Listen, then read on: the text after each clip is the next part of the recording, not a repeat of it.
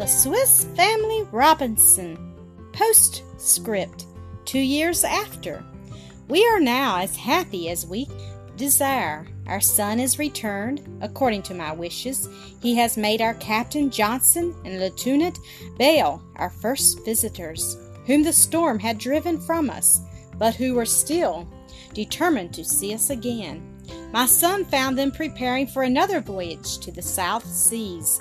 He at once seized the opportunity of accompanying them, impatiently desirous to revisit the island, and to bring to us Henrietta Bodmer, now become his wife.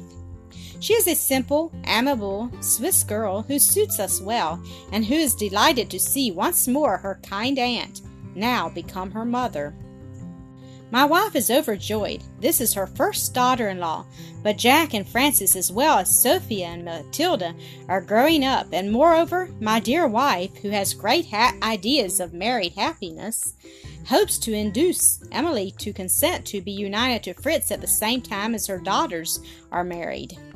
Fritz would feel all the value of this change. His character is already softened by her society, and though she is a few years older than he is, she is blessed with all the vivacity of youth. Mr. Willis approves of this union, and we hope he will live to solemnize the 3 marriages.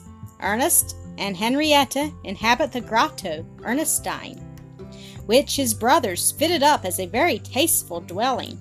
They had even, to gratify their brother, raised on the rock above the grotto a sort of observatory where the telescope is mounted, to enable him to make his astronomical observations.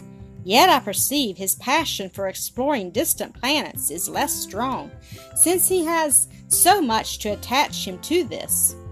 I give this conclusion of my journal to Captain Johnson to take to Europe, to be added to the former part. If any one of my readers be anxious for further particulars respecting our colony and our mode of life, let him set out for the happy island. He will be warmly welcomed, and may join with us in Ernest's chorus, which we now sing with additional pleasure. All we love around us smile, joyful is our desert